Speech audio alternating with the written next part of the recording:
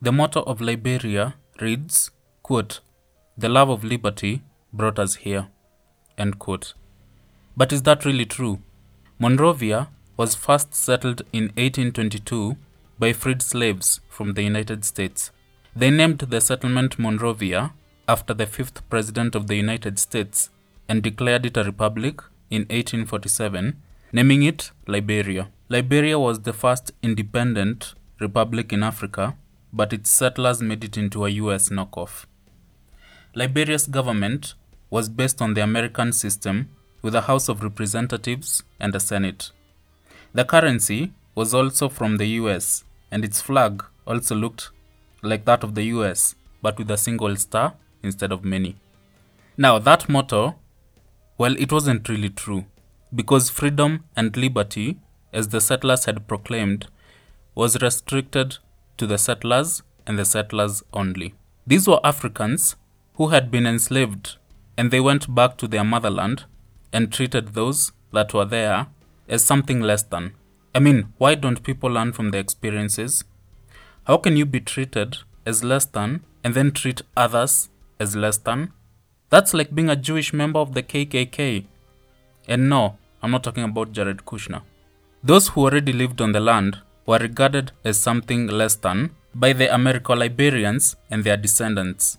Over the ensuing century, they received few benefits from the new state of Liberia, although I should add that Liberia, as it was then, did not expand into its current borders until the end of the 19th century. Indigenous people were also not allowed to vote until after the Second World War. How twisted is that? These were the same issues that blacks were facing all over the planet. And now, you've got black people perpetrating them on their own countrymen and women. That is sickening. These settlers were like a colonial government in every way, and it wasn't until the 1960s that the colonial style of government was scrapped. Financially, things were worse. The government obtained its first loan from a London bank in 1870, and after that loan, it just kept on borrowing. By the end of 2001, Liberia's external debt stood at a whopping $2.6 billion, with over 80% of that debt coming from the World Bank, the IMF, the African Development Bank, and private moneylenders. 90% of that debt was in arrears, and the government couldn't afford even the most basic payments. In an attempt to raise funds in 1926, President Charles King made an arrangement with the Firestone Rubber and Tire Company. And by made an arrangement, I mean that Firestone exploited Liberia. The deal went like this. Firestone obtained a 99-year lease on 1 million acres and turned those acres into the world's largest rubber plantation, and causing most people to start referring to Liberia by the nickname the Firestone Republic. Much of the labor within the plantation was in the form of indentured servitude, and it was so brutal that the army was required to ensure its continuation, and at one time causing the League of Nations, which was the UN's more corrupt predecessor, to question whether Liberia was a truly independent nation. So you heard it here first. Before you buy Firestone tires, please remember that they technically used to have slaves working on the rubber that was used to make those tires. You know, these guys need to be cancelled. Even today, the rubber industry is massively exploitative, and the podcasting industry is a close second.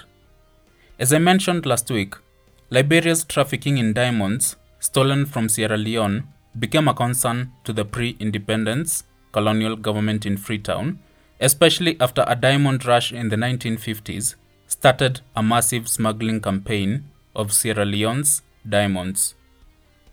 In fact, in the 1950s, it was estimated that 20% of all diamonds reaching the world market were smuggled from Sierra Leone through Monrovia, which is the capital of Liberia. That means, in the 1950s, more than half of the world's diamonds were blood diamonds.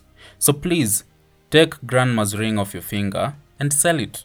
Then donate the money to a charity of your choice, not to politicians.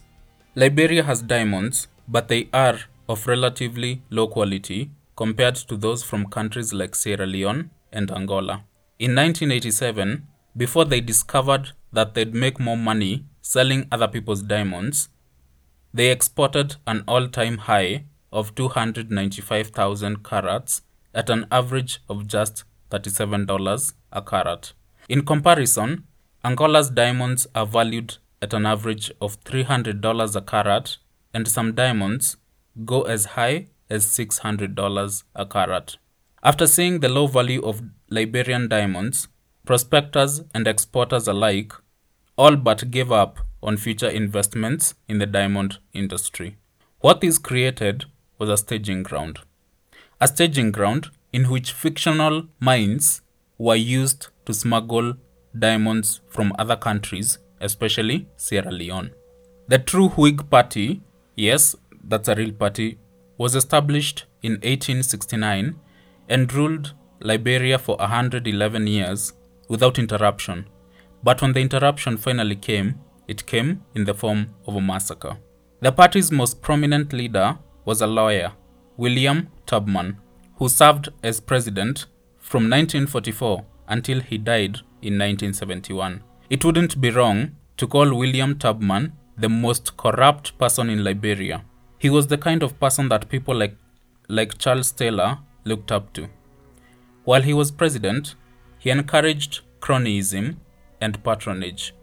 He also started an open-door economic policy which welcomed any and all foreign investors in Liberia. That sounds like a good thing until you realize that he was receiving kickbacks from any foreign company that cared to invest in a tiny West African country, especially when a country like Nigeria was right next door. That became quite obvious when, in the 1930s, after various uprisings in what the Americo-Liberians called the quote-unquote hinterlands came to an end, Liberia was revealed to be a seriously underdeveloped country with education and health services beyond Monrovia, the capital, provided by missionaries and aid workers. Keep in mind that this was the first independent country in Africa. Tubman's successor, William Tolbert, attempted reform, but needless to say, the reforms didn't work out and just ended up pissing off opposition groups and students who were inspired by independence movements across Africa and were tired of being led by an elite class. As racist historian Stephen Ellis put it, quote, Liberia could no longer be convincingly described as the beacon of hope to black people the world over, the only independent African republic. But it was looking more like a corrupt and ramshackle neo-colony managed on behalf of the US government and the Firestone Rubber Company, end quote. The reason I called him racist was because I had to remove an N-word from this quote. This was the 1970s, and this guy is using N-words. Who does that? Even US Republicans don't use racial slurs, most of them anyway. What they do is use racist language in an indirect way, like quote-unquote shithole countries, or what is now referred to as the Tucker Carlson playbook. In 1979, riots in Monrovia broke out. They were sparked by an increase in the price of rice, but they served as an ignition point for the decades of oppression that had taken place since the settlers first arrived in Liberia.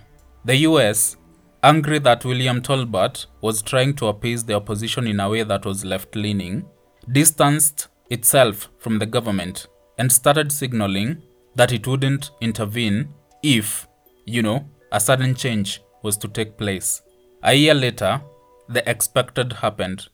17 soldiers launched a coup on the night of April 12, 1980. During this coup, the soldiers disemboweled President Tolbert in the executive mansion, and 10 days later, they executed 13 senior members of his government. They did so in front of crowds of celebrating people on a beach in Monrovia. By the time the quote-unquote beach party was over, Master Sergeant Samuel Doe had emerged as head of state and chairman of the People's Redemption Council. Samuel Doe was exactly what you need in a leader. Young, inexperienced, and illiterate.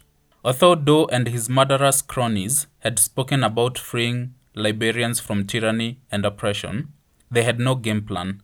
For that reason, they found themselves dependent on the Americo-Liberian elite that had managed the country and its affairs for the previous century. At the start of the Reagan administration, which came with renewed Cold War tensions, the US took an interest in Liberia. The US needed an ally in West Africa where CIA listeners and listening equipment could be located, and where US arms flights on their way to UNITA rebels in Angola could refuel. They also needed a country from which they could watch Muammar Gaddafi as he recruited organizations and countries with which to fight imperialist forces.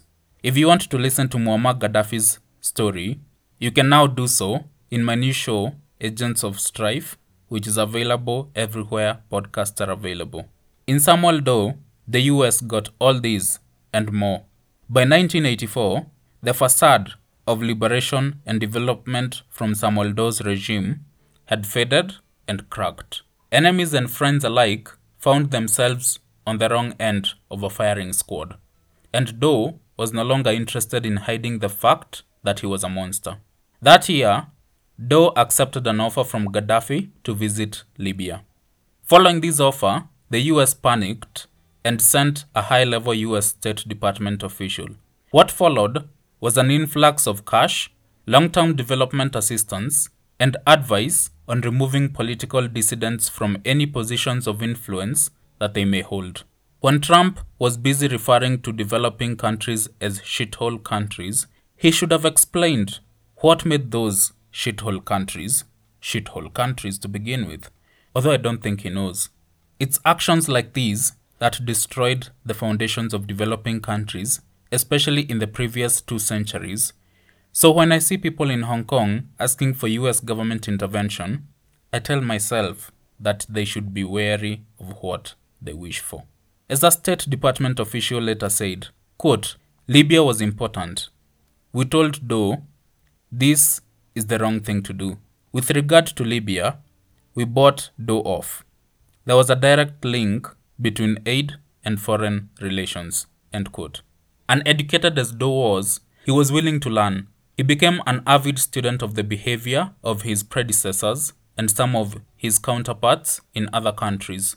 He made himself the center of a web of economic manipulation and corruption, which cemented his control over the Liberian government and also helped grow his personal wealth. The main method he used to grow his personal fortune was the management of the Forest Department Authority.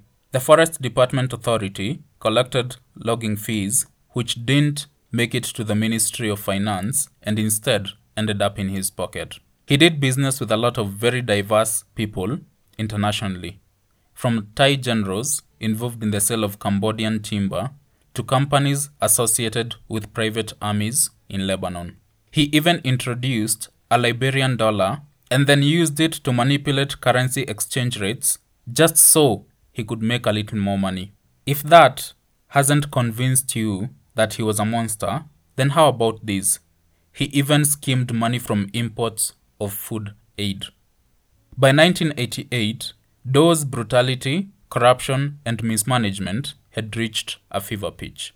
Even his strongest supporters were finding it hard to stomach his actions.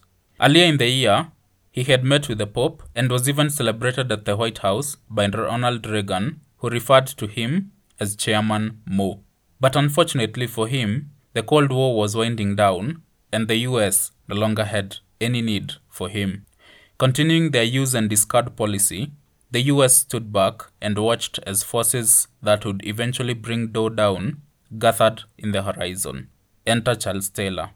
Charles Taylor, at the time, was a young Liberian with an economics degree from Bentley College, Massachusetts. To earn money, Taylor had worked for a company called Sweetheart Plastics and as a department store salesman during his years in the US. He had also taken part in anti-Tolbert student politics. At 31, in 1979, he was arrested briefly as part of a group that had occupied the Liberian mission to the UN during a visit by President Tolbert. After that, he left the US for Liberia. Back in Liberia, Charles Taylor found himself in charge of the General Services Agency, or GSA. He was given this position after Dou's coup. The GSA, charged with allotment of government property, was a valuable learning opportunity, especially for someone as ambitious as Charles Taylor. Charles Taylor, of course, did not miss out on the opportunity to embezzle from the GSA, and because Dou was the only one allowed to steal from his own government, Taylor quickly found himself looking at an arrest warrant. Wily as he was, Taylor absconded to the US, which was followed soon afterwards by an extradition request from the Liberian government.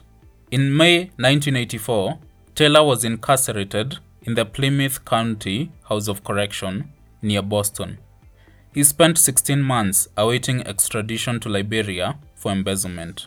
The extradition and trial, however, never happened because Taylor escaped and returned to West Africa to begin exploring opportunities for what would soon become a war against Samuel Doe. So, strifers, let's get into a little theory.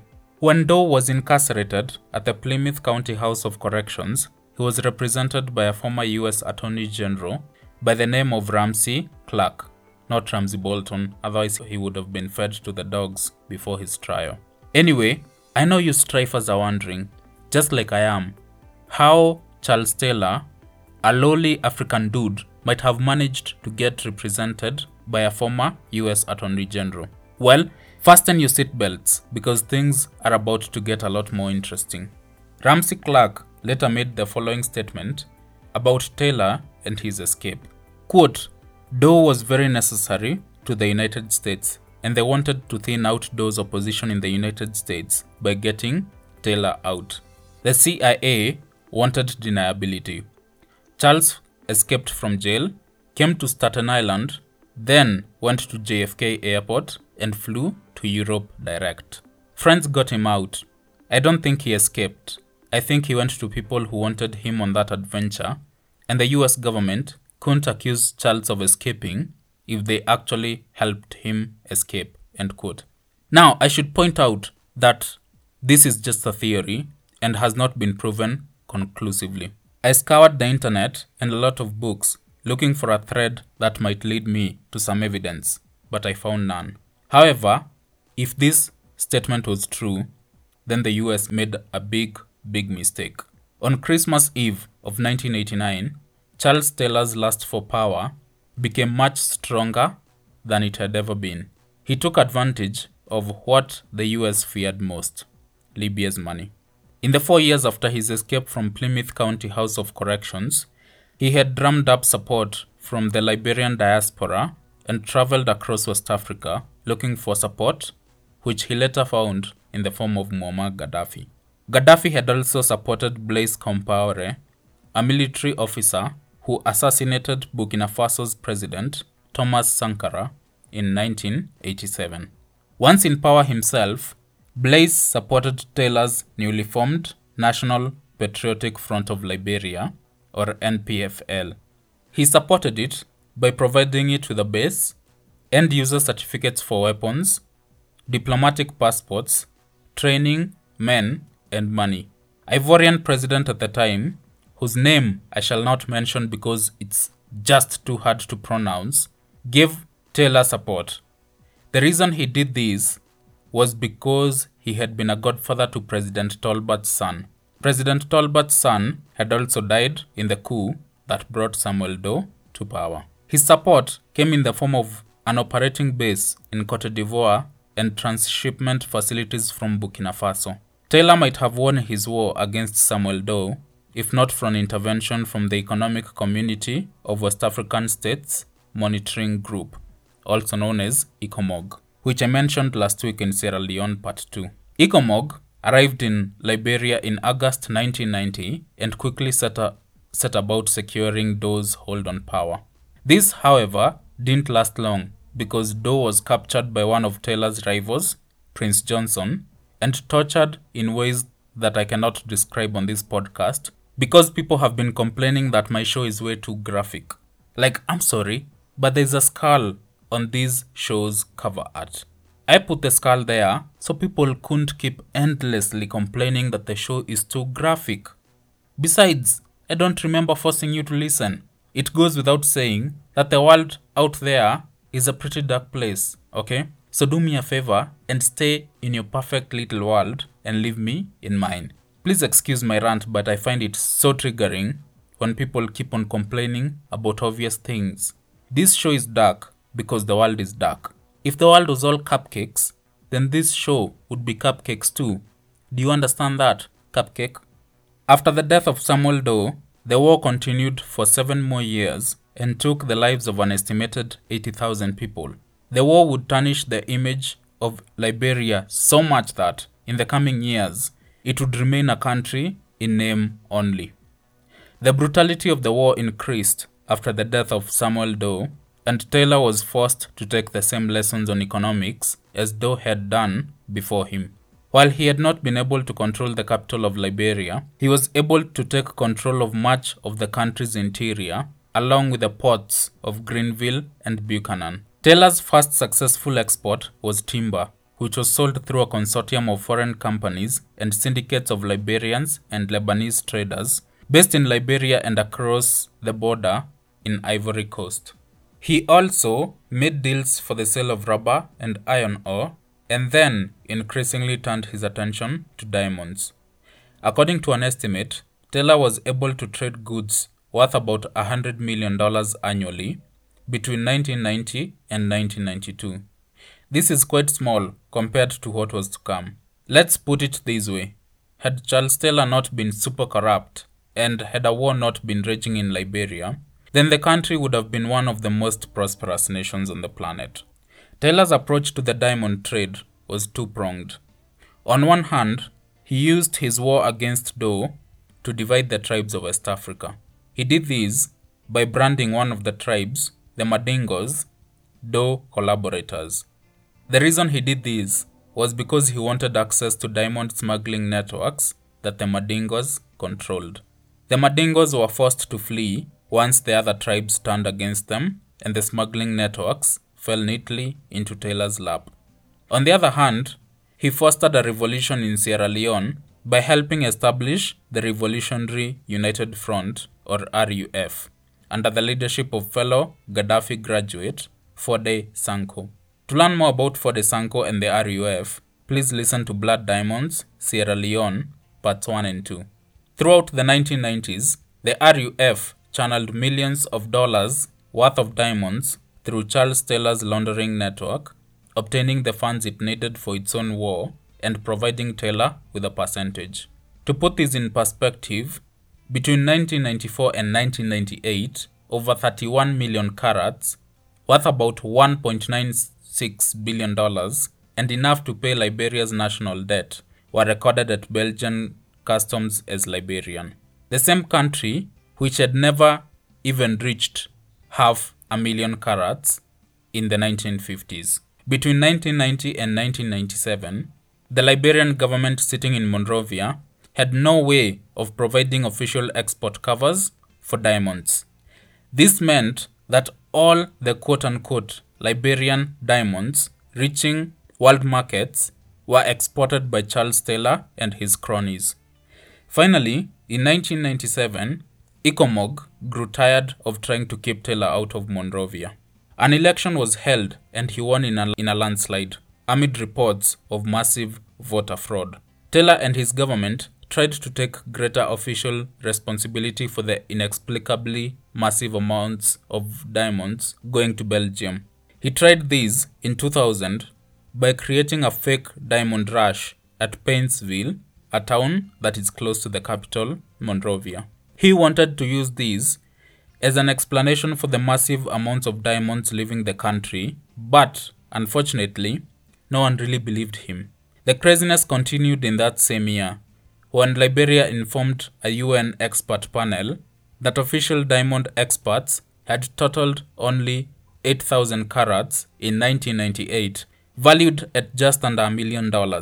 This was against $269 million worth of Liberian diamonds imported that same year into Belgium. Here was the issue.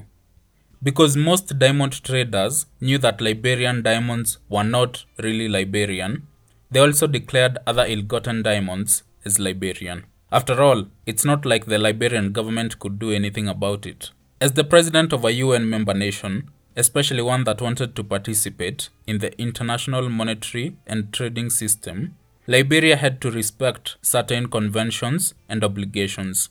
The first was visits from the IMF, to which Liberia owed at least $600 million. For some weird reason, the IMF did not notice the diamond smuggling and laundering industry, but they did notice some irregularities in the logging industry. Some of those irregularities included the fact that receipts from logging companies did not match those from the Ministry of Finance. What this means is that somebody, or a lot of somebodies, was embezzling money from the logging industry. I'll give you one guess as to who it was. Global Witness reported in 2001 that at least 7 out of the 25 logging companies operating in Liberia had direct links with other companies, and that those companies had direct links with arms suppliers and traffickers. Some of those companies outfitted Taylor's military directly. Global Witness also reported that an estimated $160 million worth of timber had been exported in 2000, while only $6.7 million in revenue had been recorded. My guess is that the balance was split between Taylor and the logging companies. The UN Security Council expert panel, reporting on Sierra Leone in December of 2000, recommended an embargo on Liberian timber exports, arguing that off-budget proceeds from timber, as well as diamonds, was helping finance Charles Taylor's military support for the RUF. They were right, of course, but France and China objected. They felt that an embargo on timber would hurt ordinary Liberians. Following this objection, another expert panel was charged with a more detailed investigation into the issue. But 2 weeks before it could report, UN Secretary General Kofi Annan submitted his report on the same issue. The report was prepared by the UN Office for the Coordination of Humanitarian Assistance, or OCHA. This report said that timber sanctions would cost up to 10,000 well-paying jobs. They would deprive the government of important tax revenue, they would shut down secondary industries, and they would negatively impact the construction of Liberian infrastructure. I have a problem with this report for a couple of reasons. The first is that the jobs that were going to be lost were nowhere near 10,000. In fact, they were closer to 500. The second, all that money was always headed towards Charles Taylor's pocket, not the government. Finally, all this logging wasn't being done sustainably. Logging companies were cutting down everything from endangered hardwood trees that were centuries old to cutting for the sake of cutting. You know, like when a logging company simply chops down trees to make way so they can then chop the trees that they wanted in the first place. As you might have noticed, the report didn't even bother mentioning the fact that most of the logging taking place was unsustainable. As for earlier, when China and France objected to the placement of embargoes on Liberian timber, did you think they did it for the sake of quote-unquote ordinary Liberians? Of course not. In 2000, 50% of official Liberian timber exports went to China, while 26% went to France. Shocking, right? A Chinese official letter said, quote, "Of course, we import timber from Liberia, but that is not our concern. We just want to find a proper balance between humanitarian issues and the possible link between natural resources and arms." End quote. As we all know, China is the bastion for quote-unquote humanitarian rights. That's why they haven't imprisoned a group of people simply for being Muslim. But before you judge them, remember that no one is any better. Most of the West that is busy complaining about the detention of Uyghurs doesn't care about them. In their eyes, it's all about power. First it was Huawei, then it was Uyghurs. Believe me, if it wasn't for those two reasons, then it would be others, such as Hong Kong, Taiwan and the South China Sea, or even communism. Oh, wait a minute. All those are issues, right? A French official at the UN also said, quote, "We are completely open to imposing sanctions on timber and rubber if the links with arms is proved." Well, 2 weeks later, the proof was provided by the expert panel that had been asked to conduct an investigation after China and France objected to sanctions on timber. The expert panel recommended that the IMF commission a detailed report on revenue from timber concessions in order to determine more clearly the discrepancy between official and unofficial revenue from timber exports. The expert panel also recommended that the UN ban round log exports starting in July 2002, insisting that the local operators diversify into wood processing before that date so as not to lose income after the ban was in effect. In usual UN fashion, however, no action was taken. Had they taken some, they would have spared a lot of Liberians from heartbreak because Taylor would later admit that he had accepted millions of dollars into a personal bank account at the time. He went on to insist that the money wasn't for personal gain. Quote, "This covert account was used to buy arms." End quote. This brings us to an end. Thank you so much for listening. Please join me next week as we continue to talk about Liberia's blood diamonds and the UN Security Council's complete ineptitude and shocking corruption. If you liked this episode, go over to Apple Podcasts and leave us a 5-star review. If you want to interact, you can do so on Instagram at Society of Strife Podcast and Twitter at Society of Strife. You can help me make this show better by donating on patreon.com/Society of Strife and buymeacoffee.com/Society of Strife. Please remember that there is a difference between listening and supporting. When you listen, you gain knowledge and benefit from the show. But when you support, we both benefit. Before I sign off, I wrote the name of the Ivorian president that I mentioned. It is in the episode's description. Please send me a message on Instagram or Twitter with ideas on how to pronounce it. Happy Earth Day to all of you. Goodbye and stay safe.